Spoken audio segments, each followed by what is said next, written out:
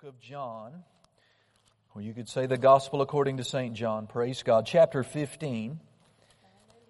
And we'll have to be expeditious tonight. 742 on the back wall. And get into some things that will further us along the lines of prayer. If you're, for our visitors and for those that maybe have not been coming or keeping up with us on Wednesday night, we had a prayer time. We have two, when we can work it in the church calendar, 2 hours of prayer a month on Sunday afternoons. And in one of those recent prayer times, we had someone yield to a gift of the Spirit called diverse kinds of tongues, or different kinds of tongues. And there's an interpretation that goes with that. That's 1 Corinthians chapter 12 is where those gifts are outlined. And so I think it was Sister Joy that spoke out in other tongues, and God gave me the interpretation. And it was the Lord instructing me personally and all who are sitting there about the need in this church to get more people praying than we do currently have. Amen. And for our mindset and our heart and our attitude, sort of a cultural shift is the way I took it. That He said, bring prayer to the forefront. And He said to me, the pastor, get it into the people that prayer must come to the forefront of who we are, what we value, and what we do. Amen. And, there are many, many biblical and spiritual reasons that back up that needing to be the case. Jesus said, my house shall be called a what? A house of prayer. In other words, as much preaching and teaching as we do, and that's right and good, and they did that in the synagogue. It's right to do. Notice the earmark of the church. The cultural definition, the mark of the church in the mind of God is that the house of God is to be a house of prayer. That prayer is to be a dominant force and value and activity. And every single member of the church, everyone called into fellowship into any local body has a supply to bring to prayer. And God expects it. God expects us to be faithful to bring our supply of prayer to the plan of God that He has for the body that we're assigned to. Amen. Amen. And Rex and I were talking about this recently. He's super big into cars, fast cars, And, he was just, making analogies and thinking of illustrations. And he said, Dad, is it right to say that, that faith is our engine? How did he say it? Basically, prayer is the gas that goes in the engine. Amen. And the assignment, the activity of a ministry, if there's no fuel of prayer backing that activity, it's going to fall well short of God's intended aim. Amen. Glory to God. We cannot be effective as a spiritual body advancing the cause of the kingdom by natural means alone. We just cannot. If we just had another program, if we just had this outreach, if we just worked a little harder, if we, served a little better, that alone is going to fully advance a spiritual kingdom, a spiritual cause. No, it won't. The natural things we do are vitally important. Amen. But there is absolutely no substitute at all to the supply of prayer that is necessary. Amen. And this is true corporately. God is applying this to us corporately, but it's true for you all individually. Amen. None of us will reach our God-ordained end without a sufficient, effective supply of prayer being brought to our family. Amen. Amen. To our life individually. Amen. And to a large degree, the outcome of our life will be determined by our effectiveness in prayer. Now, I don't know if you believe that. Do our actions, does our current prayer life testify that we believe that? That's how you would really measure it. But let me back that up. The outcome of your life, from heaven's perspective, from God's perspective, is going to be greatly impacted by your effectiveness or lack thereof in prayer. Now, what do I mean? Well, you're going to miss the whole point of your entire existence, like we were alluding to a moment ago, if you neglect your fellowship with God. And there are only two ways that you engage in fellowship with God. You fellowship with God through God the Word. God is the Word. God is the written Word. He is the Logos of God. Jesus is the Word. When you read the Word, meditate on the Word, speak the Word, you are fellowshipping with God. But the only other way you fellowship with God is by talking to Him, listening to Him. We call that prayer. What is prayer? Prayer is talking to and listening to, hearing from God. So you're going to miss the entire point of your life if you miss fellowship with God. And prayer is 50% of that deal. Here's another way to substantiate the assertion that I had made. You and I are not going, we might likely have a tragedy happen, make a wrong turn, end up in the wrong place in life if we don't hear from God. If we are not sufficiently led by God. Very few Christians you know very much have any real accuracy in being led by God day to day. Much less even just the landmark decisions of life. Amen. And there is a God-ordained end out there ahead of us for all of us, and it's going to take our hearing from God, being led by Him to get to that place. Not getting on the wrong airplane. That's attached to your prayer life. Here's another thing you have to learn about prayer. That if we don't pray and bring a spiritual supply to prayer, there will just be a lot that God wanted to happen in your life that won't happen. Amen. Brother Hagin said it this way. The good things that are not happening in your life and the bad things that are happening in your life are a result of your not having prayed yesterday. Right? The good things that should be happening in our lives but aren't. Many Christian lives. They aren't. Why aren't they? The neglect of prayer yesterday. And the bad things that are happening in our lives sometimes. Amen. Are happening because of a failure to pray in yesterday. Amen. Here is another way to think about the outcome of my life. Depends very much on my prayer life. Your ability to go before God with His promises and obtain those promises in prayer by faith, to receive healing, to receive protection, right? To receive finances, to receive the things that you need from God, the promises of God. You do that by an execution of prayer. It's called the prayer of faith, right? The prayer of petition. If you don't know how to do that, then the outcome of you're going to go without. I'm going to go without. And that impacts the quality of my life, right? So with these facts laid out, one of the most important skills you could ever acquire as a human being is the skill of praying effectively. Amen. Learning to pray and receive from God, learning to pray and hear and be led by God is more important than being educated at school. More important. Not to diminish natural education. But learning to pray effectively, to get a hold of God, to get answers from God yourself. Not through granny who prays. Not just through pastor who prays. But yourself. And that you've learned how to be led by God, to hear from God. And you can navigate these dangerous waters of the last days with great confidence because you have a prayer life that is effective.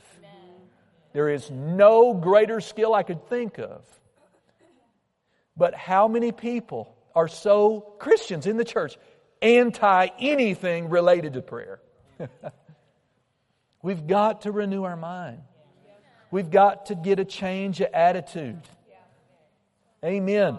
I tell you what, there's nothing more thrilling, nothing more adventurous to begin to see fruit out of your own personal prayer life. Nothing more exciting. Amen. To hear from God, you act on what you heard and it worked out right. Oh, I'm telling you. Thrilling, thrilling, thrilling. Or you're used of God to pray for someone else and their life is spared, their situation is turned.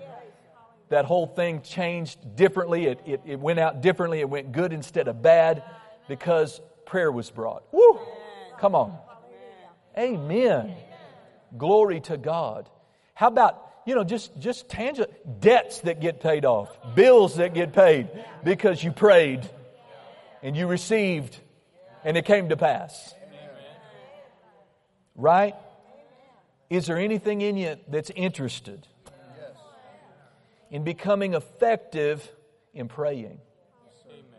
Maybe that's why many Christians don't pray very much, is because they don't ever see any fruit. That for them it's just a dry, dead religious exercise. And any prayer that they bring, they do it out of guilt almost, or religious obligation, because they know they should. Amen? And then a lot of people, people who don't believe in God, they will have times in their life where they pray. I've seen it. I see it all the time. You see it in Hollywood. They get into they're atheists until stage 4 cancer shows up. And then that person's praying now. And they'll take all the prayer they can get. But they don't know how to pray effectively. Amen? One of the greatest, the biggest sacred cows out there, not just among Christians, but just people, is that God hears all prayer. He doesn't. How many of y'all ever thought that? God hears all prayer. How many of you heard that? You saw it on a Hallmark card or something, somebody in a movie like Morgan Freeman in Deep Impact when the meteor's about to destroy everybody, and he's saying, whatever God you serve, we take comfort in this. Basically, that God answers all prayer. He hears all prayer, even if sometimes the answer's no. That sounds very religious, right? Right. That is not scriptural. Amen. Now, we'll get there. That scripture's in 1 John chapter 5. 1 John. We're in John 15, but in 1 John chapter 5. Amen. It talks about if we pray anything according to His will, we know He hears us. Amen. See, if we don't pray something according to His will, He doesn't even hear it. Hello. We just got to shake off all this religious stuff that we've learned. Learn how to pray effectively. Amen. So quickly, I want to give you 5 keys to praying effectively. Because, if we're going to recruit you, God said recruit you to the prayer effort in the church. Well, I don't want you just praying. Right. I want you to pray effectively. Yes, Amen. Amen. And so your personal life is going to get the benefit from this, but I'm counting on a benefit for the church. And I want you to benefit too. John chapter 15, the whole chapter is wonderful. We don't have time to read it all. Amen.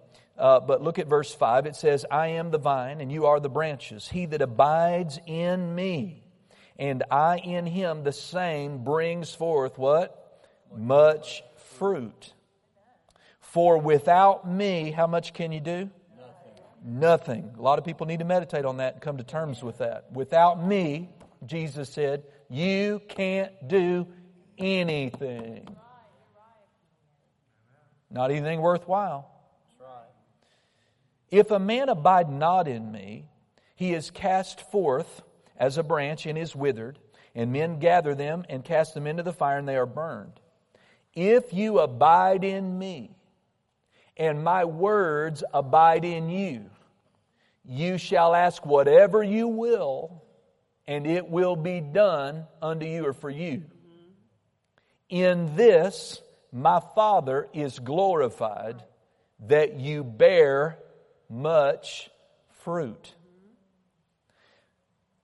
Amen. Now, prayer is not the only way we bear fruit in our Christian life. When we walk in love towards someone, that's a fruit of the Spirit. That's fruit. But in this context, in this verse, what kind of fruit is he after? What kind of fruit is he talking about? Prayer fruit. And our Father is not glorified when prayers are uttered that go unanswered. ineffective prayer, wasted prayer, amen, that does not glorify our Father.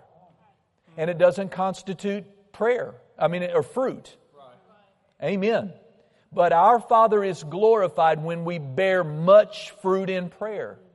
He wants fruit. Do you see it? He wants and expects fruit out of our prayer life. Amen. And the fruit would be tangible things that you and I could point to and say, see that prayer? That prayer produced this. See that prayer? That came to pass. See this prayer? I was healed. As a result, God did it. I'm not taking the glory for it. But I prayed and was effective, and healing was the result. I prayed, I got an instruction from God, I followed the instruction, and it was positive. It was right. So what answer to prayer can you point to in the last month? Or 2? Or 3? Don't be condemned, but I'm just saying, Jesus expects fruit out of you.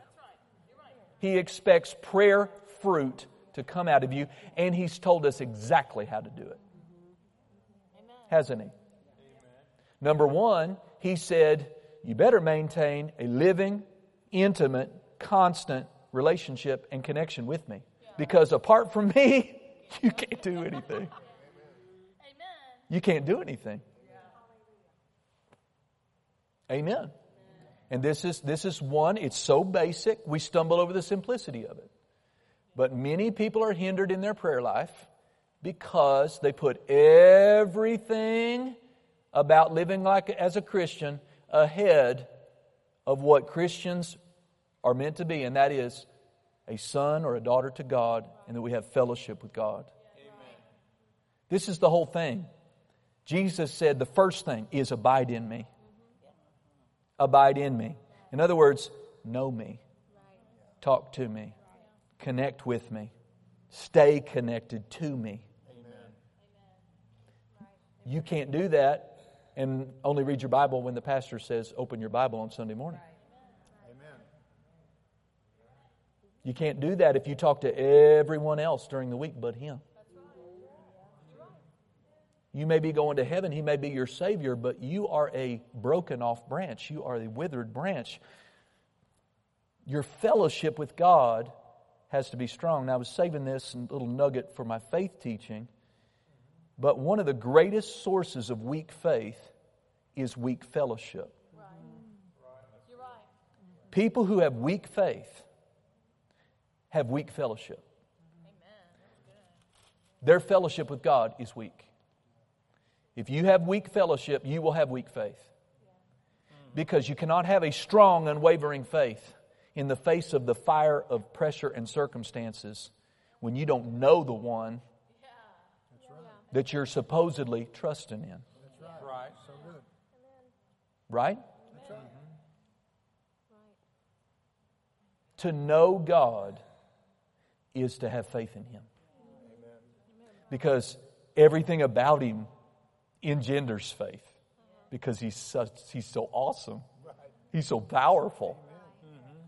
He's batting 1,000. I mean, He's never failed. He's never lost a battle. He's never arm wrestled anybody and lost. You know what I mean? I mean, He's just Mr. No disrespect, El Perfecto. Amen. To know Him at all is to go, oh, I'm going to let you have that. Yeah, I'm not going to worry about that. You want it? Thank you, Father. I give you that problem. Your muscle's bigger. Your reach is bigger than me. You know, glory. And then you're getting to know Him, and you find out how much He loves you and how intense His commitment is to you and how radical He is. He will not break His promise. Amen. It engenders faith, but people who just go to church and say amen, and they're really living off the coattails of someone else's walk with God. Faith is a walk with God. If you want strong faith, faith to move mountains, the foundation of it, the wellspring of it comes from actually knowing Him. Amen. And prayer is a huge thing in that. Amen. Are you with me? Hallelujah. So, oh glory, the first key. Now I'm just going to have to give you the highlights or just cover one or two and then we'll come back or however the Lord wants to do this because we don't want the cake to get dry. Amen. So key number one is establish yourself in righteousness. This is a key to effective praying. We will be ineffective in prayer if we come to God in prayer with a sense of unworthiness. If we have this air about us that you live guilty, you live under a cloud of condemnation, you're still in that old religious rut that you're a Christian, you love Jesus with all your heart, but religion has taught you that you're still a sinner. Do you know that if you're born again, genuinely born again, you are not a sinner? You're not. You should not call yourself a sinner. You should not think yourself a sinner. You have the gift of righteousness. You have received imputed righteousness. You didn't earn it. It's not yours. But He has given it to you. In His eyes, you are right with Him through your faith in Jesus. Amen. I am justified not by the works of the law, but by my faith in Him.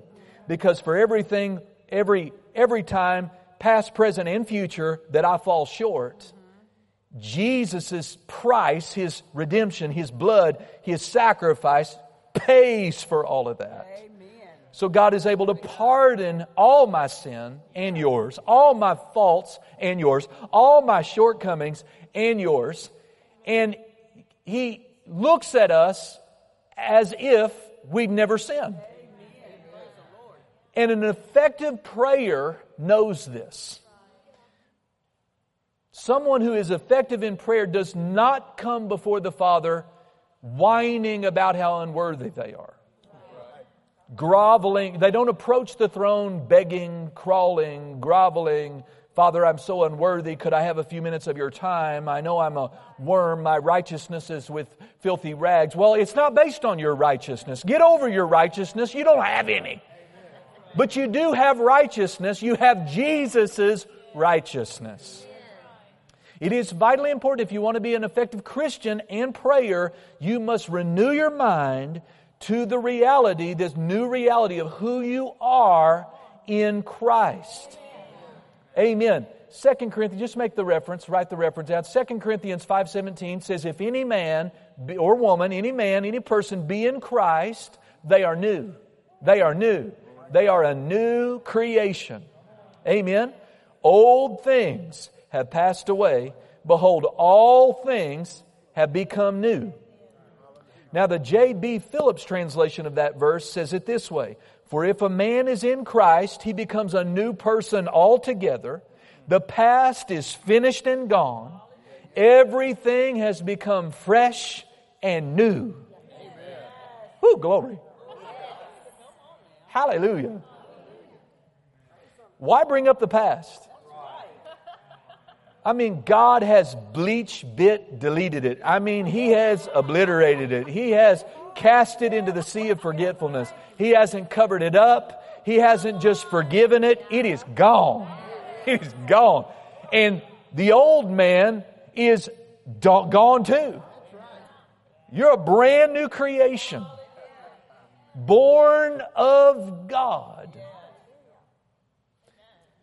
A few verses later, that was 2 Corinthians 5:17. In verse 21 of 2 Corinthians chapter 5, we have this verse. For He, God, made Him, Jesus, who knew no sin, to be sin for us, that we might be made the righteousness of God in Him. Everyone say this, I am the righteousness of God. Let's say it again. I am the righteousness of God. You going to believe the Bible? Now, see, this being established in this putting on the new man in Christ. This impacts tremendously your approach to the Father. You know, I would wonder about any of my children that came to me, approached me with, I don't deserve to be a Cody. I'm not even sure I am a Cody. I know I've messed up so many times, Daddy. But I really would like a drink of milk. Could I have a drink of milk, Dad? I know I'm not worthy. That would be odd. We would wonder about them. Right? God wonders about us. We're His children. And yet think about how many Christians, how they approach Him. And He's sitting there on His throne, yes, and He's God. Oh my gosh, yes, He's God. But He's a Father. He's your Father. And He's wondering, what's the deal? Are you my son? Are you my daughter or not? Right? But and see, this is going to take time. Now, I'm not saying just don't pray, but I'm saying take the necessary time that you need. Get into the bookstore, right? Pull these scriptures out and meditate on them. Amen. Confess them over yourself. Build a righteous consciousness into yourself until you get rid of that unworthy, guilty, condemned attitude and mindset. Because when you approach God knowing that you're just as right with Him as Jesus is right with Him, it's going to make you bolder. It's going to make you more confident when you go before Him to make your request. And you're not praying in your own name, you're praying in Jesus' name. And it's as if Jesus Himself requested it of the Father. God takes it that serious. That's why you want to take the name of Jesus to prayer with you. Amen. Let me make another reference. Maybe they could put it on the screen. Hebrews chapter 4 verse 16 tells us how a Christian should come to God in prayer. So he says, let us then fearlessly and confidently and boldly draw near. So from this day forward, you should not come before God unless you come fearlessly,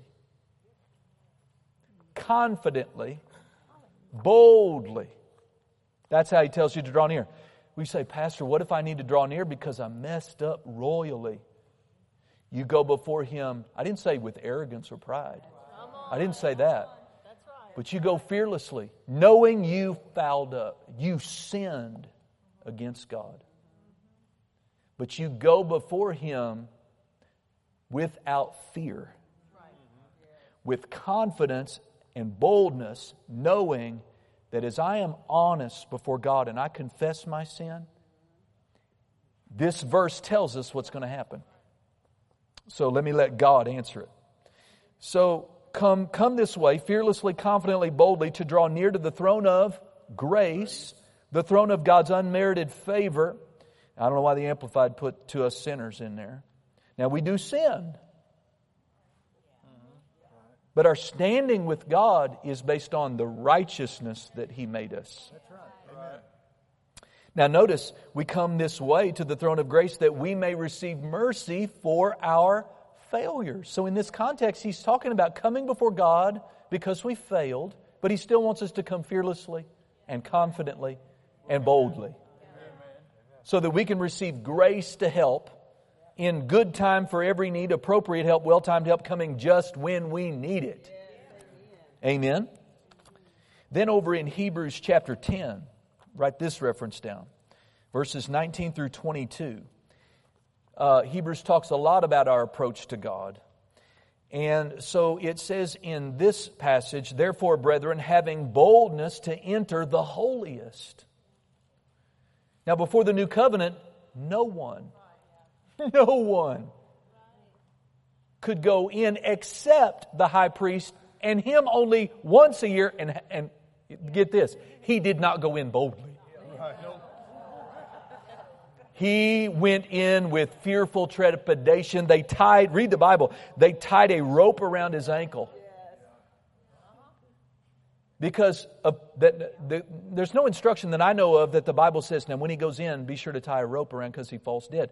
They did this because of precedent and history. People go in behind the veil in the Old Covenant and they never came out. And they got a rotting corpse in the Holy of Holies. I don't know what they did. They put a hook in and pulled the guy out. But eventually they said, we love you. We have confidence in you, but we're going to tie a rope on you in case you don't come out. No one under the Old Covenant went in boldly. But in the New Covenant, where the price has been paid, come on, where the blood has been shed and redemption has been purchased, the instruction to all of us is having boldness to enter in even the holiest by the blood of Jesus, by a new and living way which He consecrated for us through the veil, that is, His flesh, and having a high priest over the house of God, right now tonight, you have a high priest over the house of God. Verse 22, let us draw near with a true heart, in full assurance of faith, having our hearts sprinkled from an evil conscience and our bodies washed with pure water. This is the effect of being born again. Amen. Knowing I'm coming in, not on my own merit, I'm coming in. If I have anything on my mouth that I want to have as I go in, other than praise and thanksgiving, is the blood, the blood, the blood, the blood, the blood, the blood, the blood. Thank God. Father, I come into your presence because of the blood. The blood has made a way. We talk much of the blood. The blood has purchased our entrance. But notice the instruction here, Hebrews 10:22, is don't come before Him with a sense of an evil, sin conscious. No, you should let the blood, the revelation about the blood, wash that thinking away so that you can come into His presence as a son would to his father, as a daughter would to her father. And enjoy relationship. You know, Jesus died on the cross so you could be normal in God's presence and have relationship with Him. That's why He died. It is the premier, paramount reason why He died. So the number one key, we'll try to get two of these in tonight. The number one key is, and it's not number one because it's elevated over the S, just the first one, is establish yourself in righteousness. Root yourself in the knowledge of who you are in Christ. And I'm not preaching really on that, so you may have to get in there and do some study. Amen. Over 133 times, over 130 times in the New Testament, the Scriptures use phrases like in Christ, or in whom, referring to Jesus, or in Him. And all those verses that say in Christ, or in whom, or in Him, those verses tell you who you are in Him, what you have because you're in Him, and what you can do because you're in Him. And there's 130 of them. And thank God for the age we live in. These preachers have already taken the time, pulled them all out, put them in a little... Do we have the little mini book in Him? In there? Little blue and white one. Anyway, you could just Google it.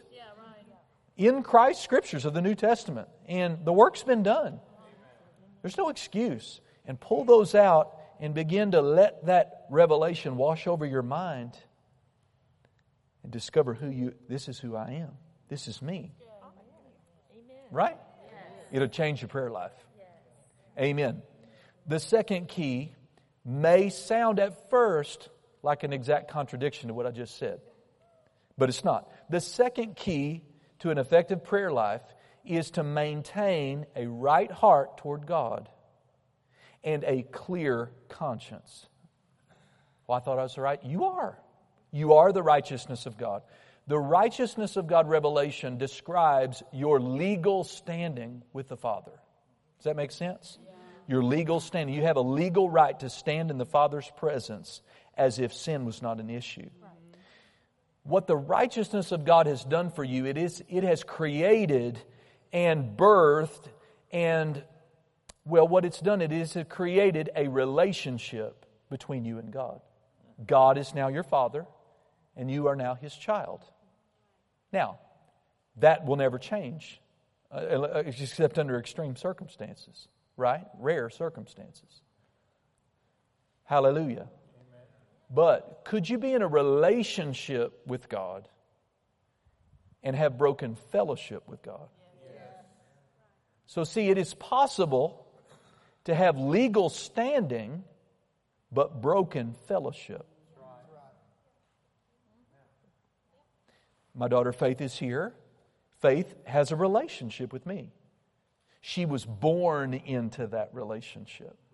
The birth created the relationship. She is my daughter, and I am her dad. That's not going to change. It's not based on good works or bad works. It's not going to change. Right?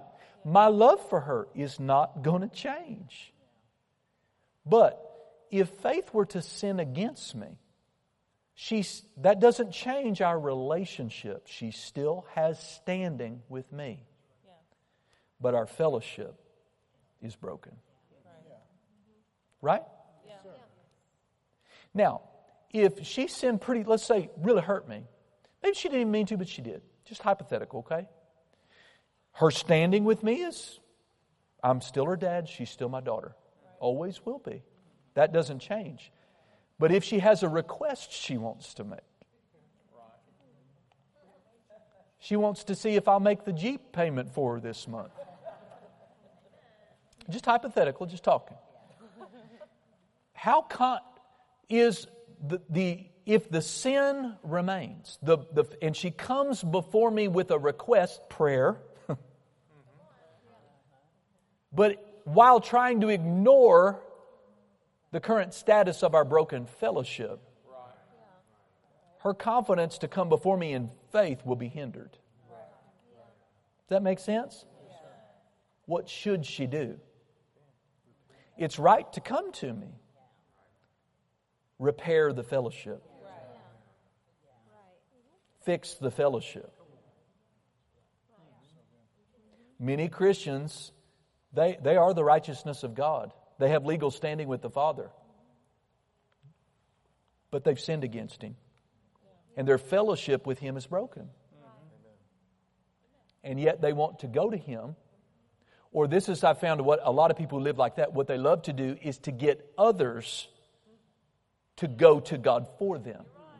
These are the biggest, Pastor, pray for me people. Because they believe me or you, whoever they're asking, they have good fellowship with God.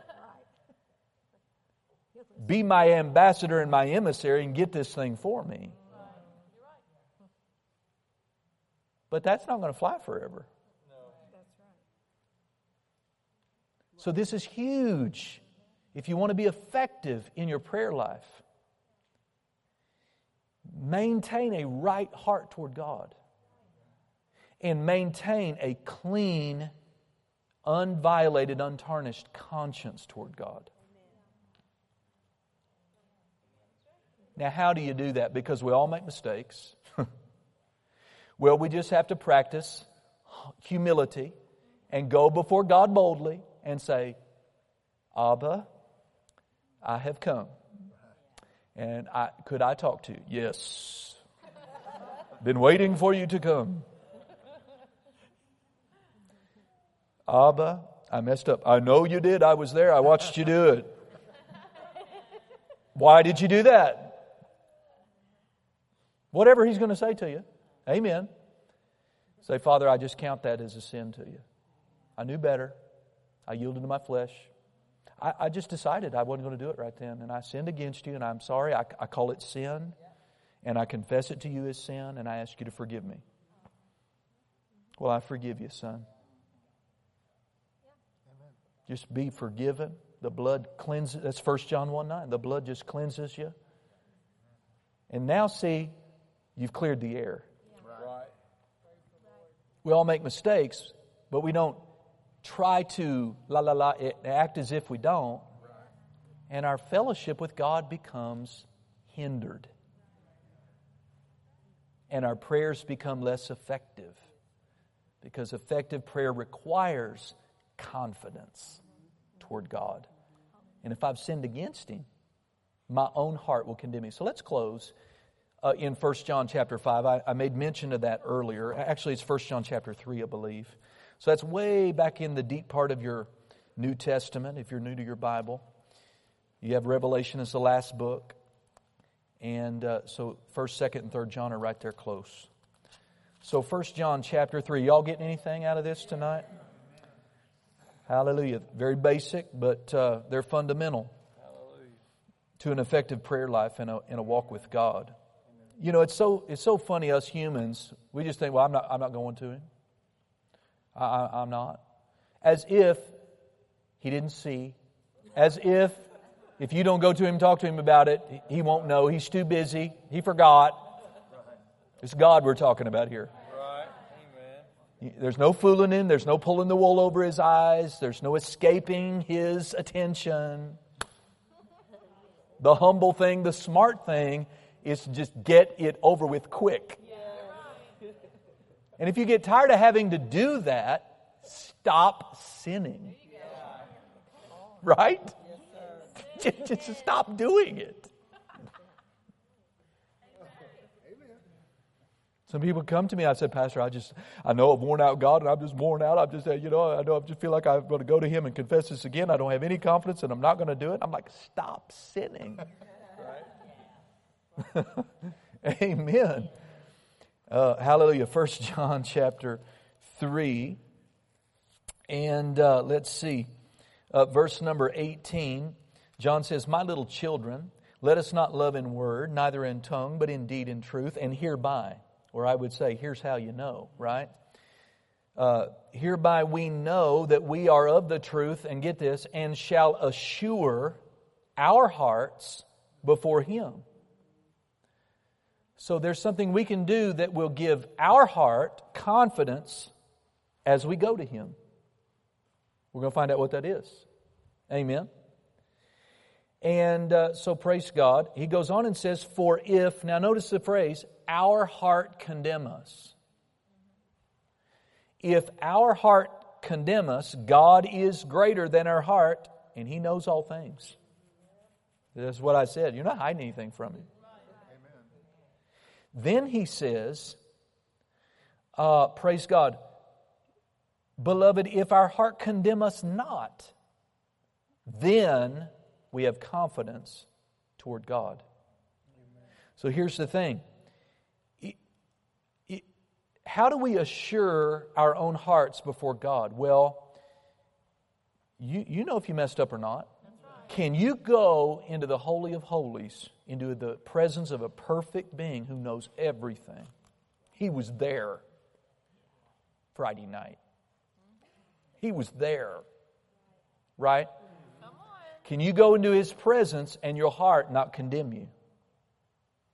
The only way you can go into God's presence and your heart not condemn you if you did something wrong is you don't know it was wrong. And that's possible. But see, then your heart wouldn't condemn you. So here's the thing. You should not try to get something from God if your heart condemns you. Now notice, it's not the Holy Ghost even that's condemning you. It's not Jesus that's condemning you. Romans 8 said, why would He condemn you? He died for you. But notice, even though Jesus might not be condemning us, and the Father's not condemning us, and the Holy Ghost is not condemning us, guess who is? Our own spirit will condemn us. And that condemnation in our own heart, that conviction in our own heart, will rob us of confidence before God. That's faith. Faith is confidence. That'll hinder your prayer life. So how do you go from having a condemned heart to an uncondemned heart that's confident before God? There's only one way. Say you're sorry. Tell Him. Own up to it. Join the club. Join the repentance club. Amen. Join the ain't nobody perfect club. 1 John 1:9 says, if any will confess, if we confess our sins, He is faithful and just to forgive our sins and to cleanse us of all unrighteousness. If we've confessed what we know and He's cleansed us of all unrighteousness, then we're just righteous, righteous, righteous. Our heart is confidence and we can go before God. Amen. Amen. Let's finish it. Verse 22, we'll tie up a loose end that I left way earlier in the message. And whatsoever we ask, get that, whatsoever we ask, this is a form of prayer. Whatsoever we ask, we receive of Him. Because we keep His commandments and we do those things that are right in His sight. Amen. See, we can go before Him and we have confidence before God because to the best of our knowledge and ability, we are doing those things that are right in His sight. Amen. And when we don't, we repair it through confession and forgiveness. That's right. Is that right? Amen. Amen. Let me just quote this. I like how the psalmist David said it in his own way. Back in the Old Testament in Psalm 24, verse 3 and 5, and then we're done. David said, "Who may ascend into the hill of the Lord? Or who may stand in His holy place? He who has clean hands and a pure heart." See, I like the poetic language of the psalmist. What does it mean to ascend into God's holy hill? Who can go up into where God is? Who can go up there? Right? And what did it say? Who can stand in His holy place? Who can? You have to have clean hands and you have to have a pure heart. That's it. That's the only way. Amen. The same one who has not lifted up his soul to an idol or sworn deceitfully. Notice verse 5 says, he shall receive the blessing of the Lord. He shall receive blessing from the Lord. Yeah. Amen. So if you live your life in such a way that you can go before God, none of us could without the gift of righteousness. But then having that, we also have to have unbroken fellowship. Amen. And through fresh, if needed, daily application of the blood of Jesus. Amen. And learning to live right. Mm-hmm. Can I just say it plain? Yes. You want to have an effective prayer life, you're going to have to learn to live clean. Right. That's right. Amen. You're going to have to learn that whether your prayers are heard and answered and effective, it's do you live clean? Do you have clean hands? Do you have a pure heart? Amen. And if not, you need to get that before you try to ascend into the holy place. And we have such advantage in the new covenant. David was living under the old. He'd have to go kill a cow or something, shed blood, go to the temple, and do that every time he sinned. Think about that. Go buy a dove, buy a goat, go to the thing, shed blood, say you're sorry. But see, Jesus once and for all shed His superior blood, put it on the mercy seat, and it just covers everything. But just like every time, we don't have to actually kill an animal, but we have to make mention of the blood. We have to do fresh application of the blood every time that we're made aware of something that we did that displeased the Father. And by doing that, we maintain a heart, a connection with God that is pure and right. It's not without flaw. It's not without mistake. You'll make many. Right. But see, you're humble before God and you say, oh, I missed it again, Father. So sorry. You get it? Yeah. All right. Praise God. Well, I'm going to pray real quick and hope you got something out of that. We've got to come back for 3 more keys. Yeah. Amen. We just kind of scratched the surface of that whole thing. Father, we love you tonight.